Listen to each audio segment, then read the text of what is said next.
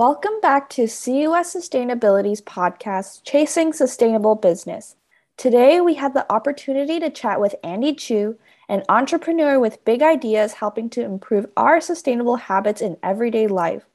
As the co-founder of both SoapStand and Drinkfill, Andy aims to create a greener society through mundane things such as detergents and soaps. Why don't you tell us a bit about yourself, Andy? Good to meet you both. Thanks, Cherry. I'm Andy, as you have said, and I'm the CEO of Drinkfill and SoapStand. So it's two companies in one, but today we're talking about SoapStand. I have started this company since 2019, and we actually previously operated at Drinkfill, and Drinkfill launched the beverage version, which did really well. Actually, was on campus in, I think, the SIRS buildings, the sustainability building, and it did amazing. And then COVID hit. And then, as you all know, with COVID, everything changes. We have a different life, a different world now. And so we had to change our models. No one was going to schools. No one was going into office buildings anymore. And so we created SoapStand. And I've been doing that ever since. A little bit about me. Born in Taiwan, raised here in Vancouver since 6 years old. Love sustainability. It's been most of my life so far, I guess. Yeah, awesome. Thanks for the introduction. So package-free products are becoming more and more popular with consumers, and honestly, I think it's much needed moving forward, but I think package-free options aren't too accessible yet. So I think it's great that you have Drinkfill and SoapStand. So what inspired you to create SoapStand? Pretty much just by that, it was an absolute pain to live the lifestyle. I didn't fall into the sustainability and green living realm very easily. And I was one of those I guess a better term would be those who didn't really care about environment. And then after I started educating myself, I was like, oh, shoot, I should redo something. During that process, I really experienced that it is truly difficult. It's super expensive. You go to one of the zero waste shops, you're paying triple, quadruple the price. And you got to go there. You got to drive there. You got to bus there. And as a busy person, you ain't got the time. And when you're there, you got to bring all your containers with you. And it's just the whole process was not very friendly. And so what I wanted to do was erase that entire problem gap and make it incredibly simple, incredibly easy, and most importantly, incredibly desirable to live. So that's what made me help create SoapStand. It's basically a project, a vision that one day I hope will come true, is to really make the green living lifestyle there's no other option lifestyle, just because, not even because it's the right thing to do, but because it is just the simplest and most common sense things to do. Yeah, no, I definitely agree with you. I think it's crazy that this isn't the norm yet. Like, why is this a new concept? Like, it should have been, and it should be the norm, like you said. And I would love to, yeah. And I would love to know more about your personal sustainability views. I know you said you didn't grow up very eco-conscious, but have grown to be. And we read that you said that for the world to become truly sustainable, being green must be lived by every single person. And I think you couldn't have said it any better. So could you expand on your personal views on sustainability and your values and your commitments? I was having this exact conversation almost yesterday with my best friend. And we were talking more about sustainability, but also about values and just social justice, and how can we make a better world effectively. We were talking about whether we wanted to switch platform from Spotify to Tidal or something because of the recent controversies that happened to it. And I've realized throughout my life that it's easy to care about the things you care about. It's easy to care about things that you're impacted. it's the hard step to do that, to work on things that is someone else's cost. It's not your cost, so to say. And a lot of times that's what happens with sustainability, is that this doesn't affect me until it affects me. And it didn't affect much people back then. When I was younger, it wasn't a thing. I'm 30, wow, I think I'm going to be 33 soon. Don't even remember my birthday, but I'm going to be 33 soon. But when I was, say, your age, in the early 20s, it was a gimmick thing. A lot of people would think, oh, sustainability, that's the new marketing thing. And so to really be able to live that lifestyle is, I do really believe that it's honestly difficult. And my personal views is that I'm not going to change someone by preaching that the world's on fire. It is. It is doing terribly. But that's not going to get someone to care about my cause, the things I care about. What I need to do, yes, there's education, but also engage in not just dialogue, but engage in the dialogue for how to make that change, how to create a system where it is, yes, equitable, yes, it is easy and convenient, but more importantly, desirable. We want to get people to actually want to live that lifestyle. And that's the only way we can really create change with just about anything. You can force someone and remove their platform per se, that's great. But how are we systemically going to change the entire thing? And that's what I'm trying to do with Soapstand. And that's my personal values, is that I believe in systems change. I believe in education. I believe in dialogue. And I believe in ultimately doing the right thing, not just by my own cause, but by the causes of other people as well. Or I try my best. It's not always the easiest thing, but it's definitely a life I hopefully think worth living, to create a better world in a more broader sense than myself. I understand that the work you're doing is also affecting us here at UBC regarding the zero waste refill machine at the Nest. Could you tell us a bit more about that? I'd love to. Actually, my team was there just today, I think an hour or so ago. And they were spying out locations on where to put our station, our refillery station. And I think they found somewhere. I don't actually know quite where, but you'll see, I think around the first floor or near the sustainability offices.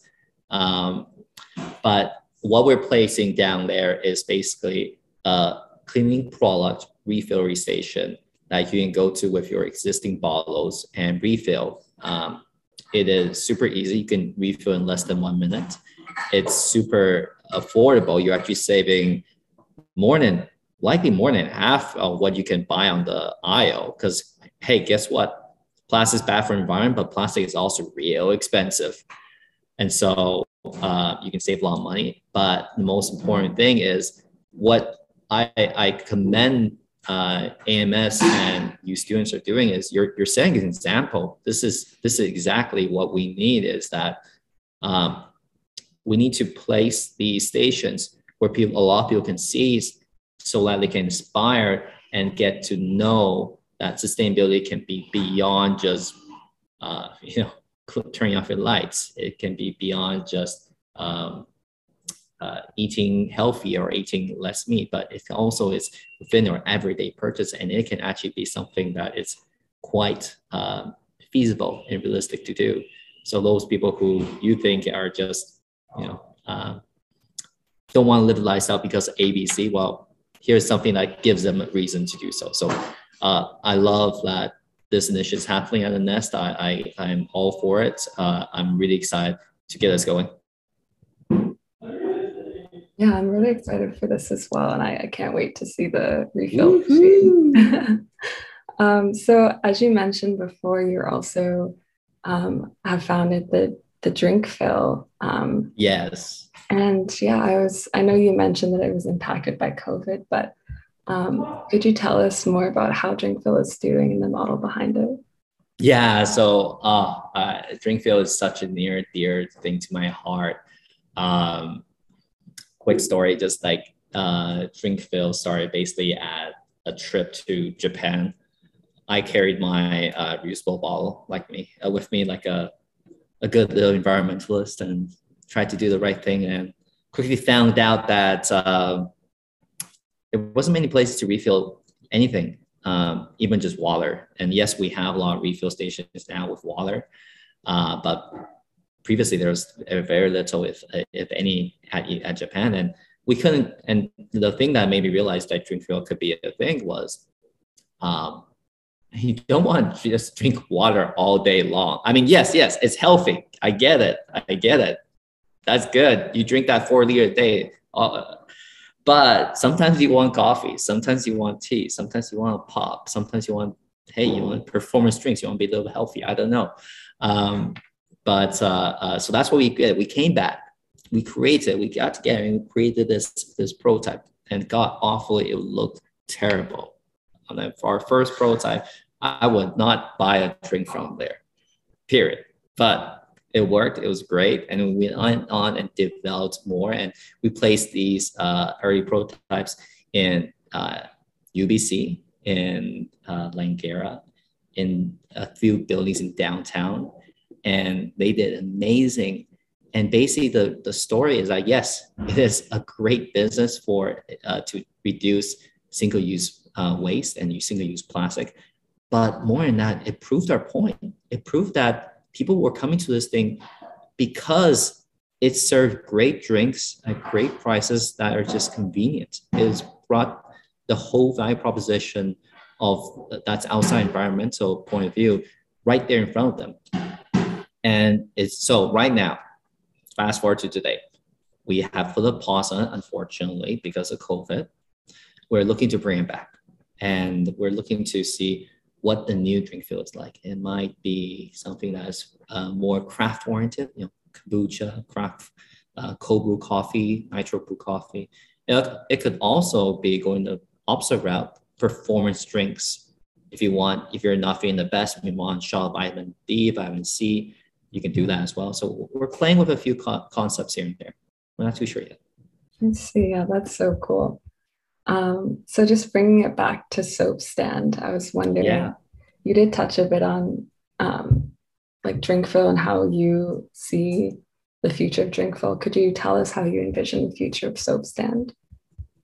I wish I can screen share with you right now, just because that's the stuff it's right on there. My second screen is talking about what is the plan for 1 year, 3 year, 5 years. And it's a difficult vision, and why it's difficult is it's because there's so many paths to go to on this. But to answer your question specifically, let's say the start of SoapStand, I believe SoapStand can be a business that is global. I believe that it can be more than just Vancouver. We are in Vancouver. We are great as a city. We want to be the green city in the world. I love that. And I want to replicate that everywhere. So in fact, we're doing that today. We are in USA, in the East Coast, West Coast. We're in Singapore as well. And so we're looking to build on that platform and expand it. We're looking to empower people who want to operate these stations to be able to purchase them, so that they can create their own network of refill stations. And we can work with them to do so, whether it's supplying them product, eco-friendly, natural, affordable products to them, to their SoapStand. And so hopefully one day you'll see all the grocery stores with these things. So we believe by the end of our third year, we will have thousands of SoapStand across North America. And we will also be, within this year or next year, be going back to DrinkFuel, placing them into, hopefully the Nest as well as looking into placing an office building and whatnot. Now, we know there are incumbents in the market that prevents us from doing so. Incumbents who prefer the older ways of doing it, unfortunately, profit over planet.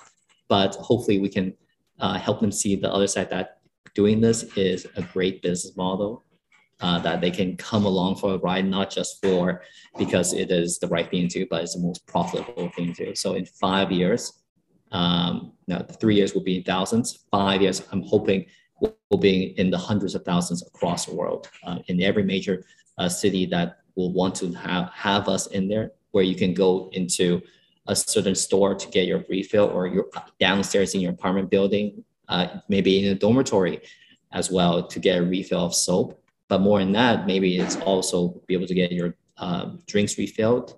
And let's take it one more step further. Maybe you don't have to buy a bottle anymore. Maybe the bottles, there's a bottle share system that just automatically from a machine you buy, or you rent it out for 20 cents or 25 cents, and you go to a station, you refill.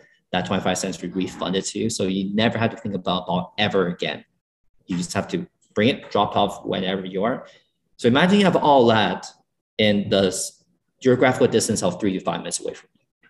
That's where we want to be in 5 years. It's this convenient network where it replaces all your previously old habits of buying a bottle or buying a single-use waste with something that is environmental, but more importantly, something that can get a job done. Whether your job is to save money, to have a good drink, to smell great, or something like that. So that's the business that we see ourselves going. Now we know in the world of a startup, things can change within 3 months, things can change within 1 year. So who knows what we'll end up being. But so today, the line in the sand is that 5 years later, we'll be there. Oh, that's so exciting. I can just picture myself walking into the Nest with like my bottles, getting my soap, getting kombucha. Yeah, I'm very excited to see where SoapStand and Drinkfill go in the next couple of years.